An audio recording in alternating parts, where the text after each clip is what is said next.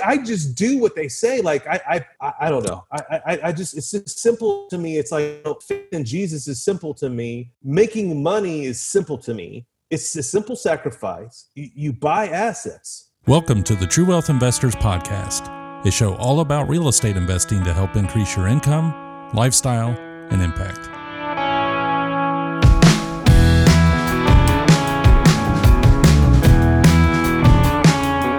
Your host for today is Chad Harris, my dad, who enjoyed going to the gym with me every day. That is, before quarantine. All right, welcome everybody. I am super excited to introduce you all to my good friend, Steven Van Kallenberg. I first met Steven over 2 years ago, and I was immediately impressed with his knowledge of real estate and management. And in the time since getting to know him much better, I'm continually impressed by his willingness to help others. In his career, just a few things he's done include building an impressive rental portfolio, developing systems for management to make those rentals passive, and building an education company to help others learn how to invest. Without divulging any more or stealing any more of his thunder, welcome, Steven. Hey, Chad, I'm excited. I'm excited to be a part of your success of your venture with True Wealth Investors. It's true. You will be wealthy with the more you learn, the more you grow as an individual and ultimately as an investor. Glad you were able to join us. I know your backstory, but for everybody listening, how did you first get the itch for real estate, or how did you first get involved? All right. Well, just even a little bit more backstory. I was born in September 1973. So you could do the math, or I can cut right to the chase. I'm 46 years old. I was with a mom. Of course, I was mom and dad. My dad left when I was 2. And my brother at that time was 6 years older than me. He was 8. To go foster home, which was difficult to deal with. And I felt bad for him. I really didn't know him. Obviously, I was 2. But he took the burden of my dad leaving my mom, that it was my fault per se, or his fault. And he really conflicted, and he became out of control physically and emotionally. Tried to kill me several times as a child, because that would solve all the problems, that if I was gone, then my dad would come back. And it's sad to say, but that's not the reality. A bad person that just decided to be selfish, leave a mother and 2 children behind. And so my life started out like that. It wasn't roses and all glamorous. The only thing I knew and only thing I saw, and it's funny, I was just thinking about this today, about you could say all you want to say, but the only way can impact in our life is to model them. And as I reflect that, how am I modeling that to my children today? And what modeled to me as a child was hard work, and also the pain of being abandoned. But my mom worked 3 jobs majority of my life. I saw my brother a couple of times. I saw my dad once when I was about 16, which was a very awkward situation.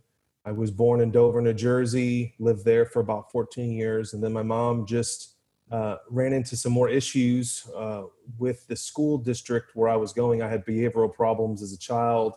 I was overweight, and I had a learning disability. I was about 6 years behind in reading, and I just lashed out. I had so much anger towards my dad, anger towards my brother, and even my mom too. I was mad at her because she was never around. She never saw me play a sport. She basically worked all the time. We lived in a 1-bedroom apartment. She lived in the living room. I lived in the bedroom, and that's all I knew was apartments. And I was very angry that every time I tried to ask for something, no, we didn't have the money. Or no, you can't have your friends over because, she was ashamed of our living conditions, that she lived in the living room. And I mean, I can't, now at 46 years old, I'm like, wow, just the sacrifice that this poor woman did, and just the abuse that I gave her and the way I treated her, and I yelled at her and I was mad, but I didn't understand as a child that, it was a difficult time in my life. So that was the breeding ground of being driven. I didn't want to live any longer in this environment. I didn't understand, I got bused to a special school because I was behind in reading, and I was in New Jersey that you're forced to go to school you have to go to school. And I was bused to a school of about 50 kids, and there was about 6 to 8 kids in my class. And there were roughneck kids. I got beat up on the bus all the time. It was just a very bad environment. And my mom, tried to get me out of that environment, but I got kicked out of school for fighting, for being disruptive, and there was no other way. And what we came to find out was that every child in this school got paid. You have to go to school, and for every child is $1 bill. And so when I asked them one time, and I remember this around 11, 12 years old, I was like, well, how do I get out of this school? I was working on my behavior. I was overcoming my reading disabilities. There's a lot more detail in there, but they were like, well, we can mainstream you, work on your behavior. And so I did. And I was ready, and I was like ready to roll. I was like, okay, I did everything you wanted me to do. I want to go to regular school. And they're like, no, you can't. You got one more year. And I think my mom, when I look back, my mom is super smart and savvy. She was gangster. And she was like, she knew something was up. And she was like, this poor woman just picked up everything. And we moved across the country. We moved to California. This is like the real deal Karate Kid. We had a Volkswagen Jetta, the little, I can't remember the name. It's a little tiny Volkswagen, looks like a Jetta, and a little U-Haul trailer. And we drove across the country. We landed in California, in San Diego. It's an area called Imperial Beach, which was just by Tijuana. And it was interesting because back then they didn't have the internet, and my mother, for some weird reason, did not have my transfers papers from school. Oh man. And so which was good though, because I had this bad record of being disruptive and learning disabilities, and I'm a special ed child. And so after a month or so, they reluctantly let me enroll in Imperial Beach. So I got to go to high school for the first time, which was extremely powerful. And I got straight A's. It was an amazing opportunity for me. And at that point, my mom could not find a job, and we lived right by the border. You could see Tijuana from our backyard. Now, keep in mind, at this time in my life, we had zero. We had this little Golf VW, I can't remember the name, with a trailer. We lived on an airbed. We had nothing. And so my mom couldn't find work. The labor was so cheap there, and we were on welfare. And my mom did the unthinkable and called my dad. At this time, lived in the Bay Area, San Francisco-ish area, which is called Richmond, California. And called her, and she was like beyond desperate. Now, keep in mind, I did not know this. I was so ignorant as a child because I was at special school. So I was basically sheltered as a child, which was a good thing, because the only thing I did was I just worked on computers. I'm an introvert. I didn't really go out. I didn't have any friends because all my people I went to school with were shipped there. And I did not go to school with the kids in my neighborhood in the apartment. So I basically I was an introvert, which I am personally, and I've overcome that. So my mom called my dad, and that was the first time I ever got to meet this dude. We packed up again and left San Diego. I think we were in there for 6 months, maybe 8 months. And my whole life, we moved almost every 3 to 4 years. So I've always lived in an apartment. I've always moved often. And we moved into with this, my dad, which was the unbelievable experience of a lifetime. Internet just came online, and dating was coming on, and I lived with this guy. And at the time, my brother was, he was still in the foster home ish, or just graduating. He went into the Navy. And then that's how I got to California. This time I had transfer papers from Imperial Beach, California, which I had straight A's. And so I was there for at least 1 or 2 semesters. So those transferred in, and I was able to go to school, but I still had the special needs, special education tied to my name. And I went to, I got worked that off, and long story short, but anyway, I graduated. One powerful story was on July 29th, 1991. I came to know Christ. I was in gym class. Someone invited me to gym class and said, you want to go to church? I was like, no, F church. There's nothing going on at church. He's like, bro, there's women there, girls there. And I was like, well, I'll check it out.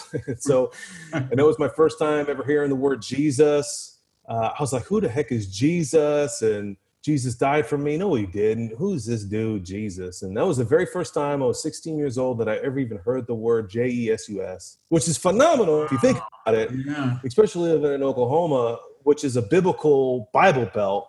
But for a whole, I heard Jesus for the very first time, and I was like, wow, this guy. Mom said if I was good and I believed in God, I'd go to heaven. I didn't know that you'd have to Jesus as your savior. And I was really frustrated, confused, and angry at my youth minister. I went to church for the first time, and they accepted me. And I would really curse at them and say, F you, I'm not going to hell, because I didn't believe in Jesus. I mean, I was a wild child. You got to keep in mind, man, like, I'm all cool now. But I mean, this poor woman, I mean, she was a 5 foot Chinese or Asian, whatever you want. I don't be politically correct. And I was not easy to work with. And so I, for a whole year, I went to church there. And I am an introvert. I am a very detailed person. And I really, if I was going to make a commitment to this Jesus guy, I'm going to go all in. And so I went all in. That's July 29th, 1991. And that's when I came to know Christ. And so then I, went through high school with a new perspective. I really in love with computers. I understood Pascal and BASIC, and my dream was to go to a computer college. And, my educational background, being behind and reading, really didn't help me at all. And so I just struggled. I didn't know what I was going to do. And my youth minister, who, led me to the cross, she went to Oklahoma Baptist University. And this girl, her name is Jeannie Wong. She's the most amazing woman. And she invited me. She's like, I want you to consider going to Oklahoma Baptist University. And I was like, what is Oklahoma? And again, never even heard the word Oklahoma. Like, I don't even think we drove through there. Yeah. Oh, I didn't even know. I mean, I didn't know my geographical location. She's like, Oklahoma, isn't there Indians and teepees? And, and she's like, I'll drive you there for spring break or something. And I was like, okay. So my senior year, I saw the campus and I was like, wow, this is incredible.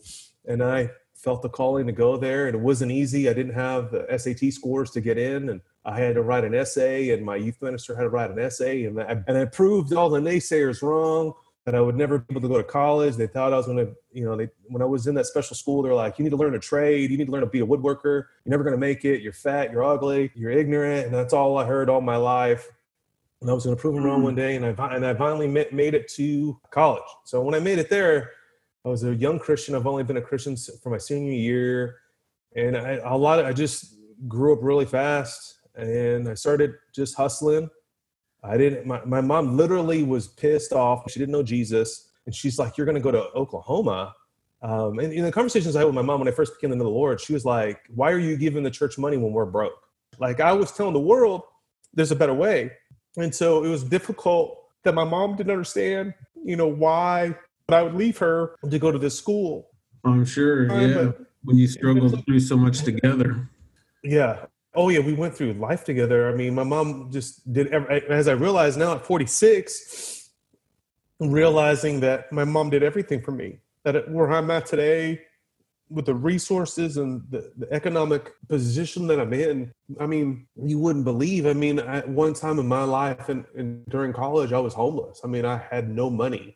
And, I was telling one of my business partners in an endeavor that we're going over these meetings today. I mean, that's all I've been doing is meetings, how we're going to deal with this COVID and stuff. And I'm like, I told them that I'm like, you can overcome anything. Yeah, it's going to be difficult. It's not going to be easy. So anyway, I went to college. I think that's an awesome encouragement for people, because, I mean, you obviously had a very comforting mother and she was doing everything she could for you, but you didn't have a lot of other things in your favor. Is there something you tend to say to people if they feel like they can't be successful because of their situation or because of their background, or, if people complain they don't know the right people or came from the wrong neighborhood? It's a very good question, Chad. I just ignore those people. I avoid those people. I can't help them. I try to encourage them. So let me give you a little piece of the story, because I try to give people the book. So what happened was I went to college, didn't do well. I left. And then eventually I started working with this band. And I'm going to answer that question here in a minute. So the band I started being their band manager, and I was managing this band around the country. And one day they handed me Rich Dad Poor Dad, and their dad read it. And they were very savvy 18-year-old kids, and they were able to have freedom, and they were able to tour around the country and not worry about money. Now, we made money as we were touring the country. We sold CDs and merchandise. They really didn't worry about their house because they lived in a duplex. And so they gave me Rich Dad Poor Dad, and I read this book, and I was like, wow, I can be rich. I don't have to have a pedigree. I don't have to go to college. I don't have to do these things. I just have to buy assets. And I didn't understand what an asset was.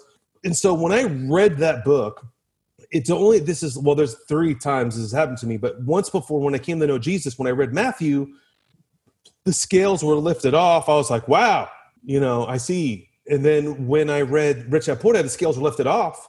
And so now I run around like a Bible beater for Rich Dad Poor Dad. At this time, I'm 25 years old, and I was giving the book out like crazy. I mean, I was looking at my Amazon account the other day. I mean, I've ordered that book at least 30-something times on my Amazon account since Amazon is in existence. Before then, I was buying it by the case. And I would just give people the book, and I always say this example. It's like, if you had the cure for cancer, you would tell everybody, yeah, I have the cure for cancer, take this pill. But see, it's the same thing for wealth. It's like, I have the cure. It's this book, and it worked for me. I just bought assets. I didn't buy a DVD player. I don't own a Wii. I know these neighbors around me. They're like, what in the world? I'm sorry. My son cannot get on because we think of other ways to do things to entertain ourselves. Nothing wrong with video games. But in my mind, that's a doodad. That's not making me any money. So I have no interest in that. And I'm being point blank. When I was 25 years old, I only spent all the way probably till I was about 40. I became a millionaire probably in around 35. I was like, I only spend money on things that make me money. So if that cheeseburger doesn't make me money, I'm not going to buy the cheeseburger. I'm going to opt for the turkey that's 68 cents. I'm not going to buy the $3 cheeseburger. Like, I'm not serious. Like, that's how, like, people don't want to sacrifice. Like, my mom sacrificed, so maybe it was ingrained in me. Like, my mom worked 3 jobs, had no life. She had a bad son. She had another son in a foster home. I can't imagine what that gal had to go through. So I knew that the pain and the anguish that just crushed was, I don't want to be my mom. I don't want to be rich. Thank God I'm rich. God has blessed me beyond recognition. I mean, the goals that I have, I've crushed all my goals. I can't even imagine in the place where I'm sitting right now, and the conversations that I'm having are just unbelievable. And people call me and ask me for my opinion. Like, I was on a call yesterday with 30 other investors. They really want me on the call. I'm like, what am I going to tell you that you don't know? Like, what makes me so much more special than you? I just do what they say. Like, I don't know. I just, it's just simple to me. It's like faith in Jesus is simple to me. Making money is simple to me. It's a simple sacrifice. You buy assets, and yeah, there's some risk involved, but I don't see that there's risk. I just see it's calculated. I bought this house the other day. It's worth $100,000. I got it for $40,000. It's 40 cents on the dollar. I know I'm going to have to put in at least 10 or 15,000 in rehab. To say worst case scenario, the world ends. I need 60 G's in it. How much can I rent it for? 800, 850, 1,000. That is a deal. That's not a risk to me. That's a calculated risk. And so it just boils down to, I just read the book and I sold everything I owned. I sold my microwave. I sold my TV. And I only bought things that made me money. I bought a new computer that I was DJing at the time that would burn CDs, which was very expensive back then. I bought headphones. I needed headphones to operate my DJ business. Whatever that would make me more money or make me more efficient or move me to the right direction, I paid for it. And even today, I paid for a call yesterday. It was $50. I know people are charging money. I know I'm doing free calls. But it was $50. It was an attorney and the landlord hosting a seminar. Couldn't make it because I had another obligation. And I called my staff and I was like, listen, do you have time at 1 o'clock tomorrow? Can you do this and take notes and email me the audio? Can you do that? Yes. And she emails me back. She's like, do you know that this costs $50? I'm like, yes. I know it costs $50. Just pay for it. it moves us forward. What it did though for me, that $50, it reinforced our policies and procedures that I just finished 3 hours ago writing 7 documents that I just wrote, that are policies and procedures that we're handling every circumstance. That phone call just reconfirmed that legality wise, how we're going to handle if we're going to have any people not paying their rent. That's what $50 does. Or the call that I was on before that, people were speculating, like, I think this is wrong. Oh, I'm going to contact my tenants. I think you're dumb. Don't contact them. Let them contact you. They know what they should be doing. But see, when you start getting false information, or some guru says you should do this, and next thing you know, you're at the mercy of confusion. Sometimes you got to pay. And so I need any money that I make, even today. I know I do spend a little bit differently than I did, but today I only buy things or invest in things that make money, and the only thing that are going to help me or propel me.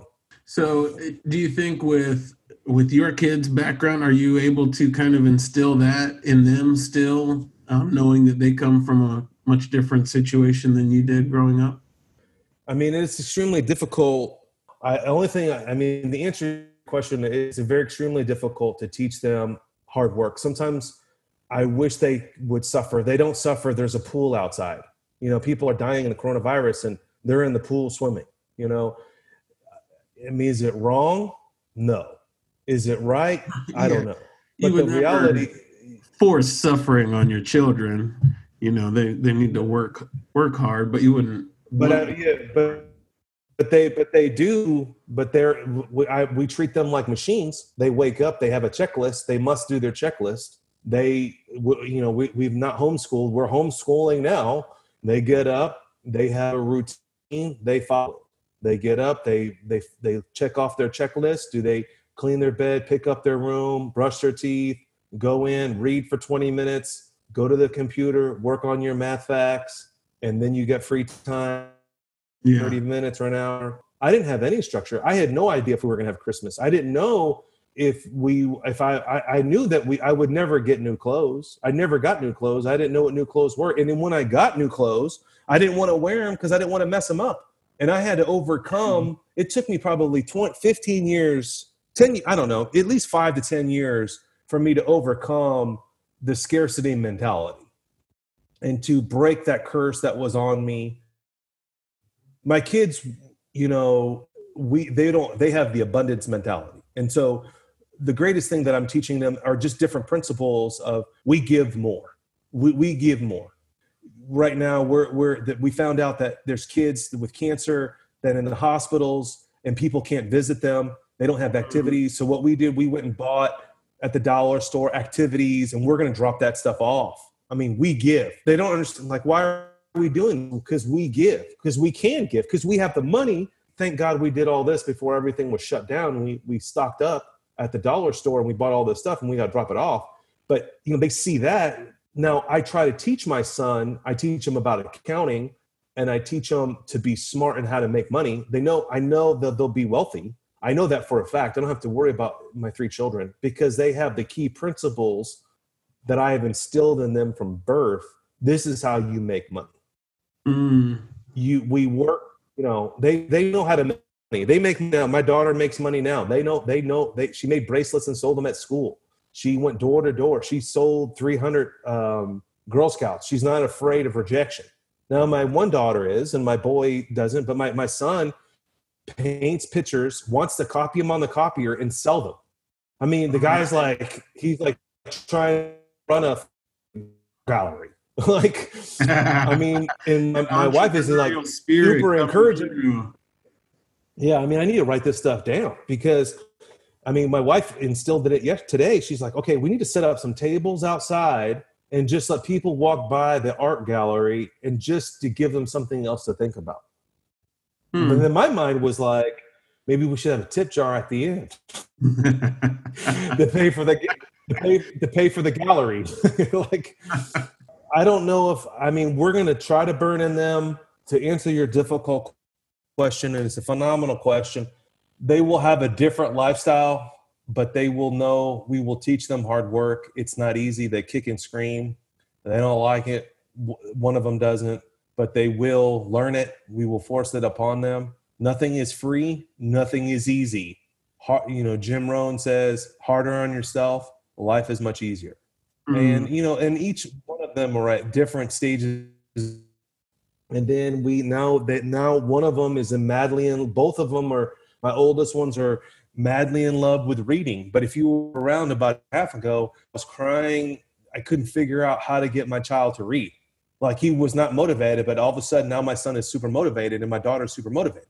But it's weird. I just tried to set a goal up today. I'm trying to ramp up my weight loss. And I was like, okay, guys, this is how I get motivated. I set up a goal and I'm going to work out twice a day. And if I do it for 7 days, I'm going to get a reward. I think it's awesome. Just, you can tell that you have a very close relationship with your kids and you invest a lot of time in with them. And I know your relationship with them is amazing. And I know, you live out your principles, and, we can be very deliberate with our kids about what we try to instill in them, but really they automatically instill what we live out. They automatically adopt those things. I think it's exciting to see them develop as they get older and see how our perspectives kind of come out through them. I've struggled with reading with my kids too. And my two middle kids do great with reading. My oldest, he went through a phase where he didn't want to read.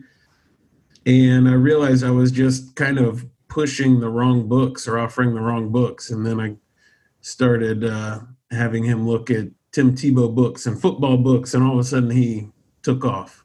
So once I got awesome on his subject, what he was really passionate about, suddenly that passion was there and he was interested. So it is an interesting process raising them. I think that's a very important thing. I was talking to a dad in the neighborhood. We were offering books to them, and he's like, I can't get my son to read or whatever.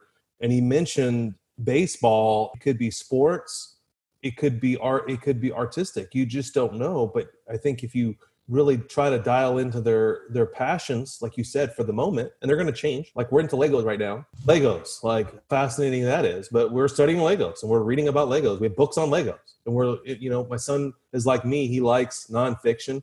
And so he's fascinated by that stuff. And so I think you got to feed that passion ready when they're ready. Definitely. So was there a point, in telling your life story and kind of how you got into real estate and discovered that passion through Robert Kiyosaki's book, and you started investing, was there a point where you felt like you had made it, or did you just constantly feel like you needed more? Well, I just set out, wanted to be a millionaire, whatever that means. I remember asking my accountant at the time. My accountant would come over to my house and go over my taxes and stuff. And I asked her, I was like, hey, am I a millionaire? And she's like, Stephen, you've been a millionaire for several years. And so I never really sat down. It's not an end goal. The problem is, I think with real estate investors, we just like, okay, I need 50 units. I'm a millionaire. It's all about the lifestyle. I don't really think that a number really matters. Mm-hmm. I think you can be happy with that cash flow, exactly what you need to cash flow. My wife brought up someone that I used to coach several years ago, and she's like, I haven't heard you talk about blank, blank, blank. And I was like, yeah, she did it. She's free. How much more money did the chick need? That girl was a very smart investor. I loved coaching her because she did it. Some men are just driven by one-upping everybody. I fell into that race. I really thought I got out of the rat race one time, and then I've been out of the rat race. I'm out of the rat race now, and then I got back into it. But I remember when I got to like 20-something, 10 units, and I thought I was going to be a millionaire, and it didn't work. And I got to 25 units, it didn't work. And then I got to 50 units, and I'm like, man, this is. Then I was like, when I got to 50, so I was like, well, I guess I'll get to 100 units. And it's kind of dumb. Like, it's just the way I look at it now. It's like, wow, 100 units. It's just more headache. I got more staff, especially with this COVID deal. I made a board decision today. I'm like, look, we're going to pay everybody their salary. We're going to pay everybody. Like, if we got to figure it out. We're not going to cut people. We're not going to let people go. We're not going to fire people. We're not going to furlough people. We're going to pay people. This is what we do. Thanks for listening to the True Wealth Investors podcast. Visit us at truewealthinvestors.com to find archived episodes with show notes and links mentioned in each episode. Be sure to click the subscribe button today and leave us a quick review on Apple Podcast or Spotify to share how the show is helping you along your real estate investing journey.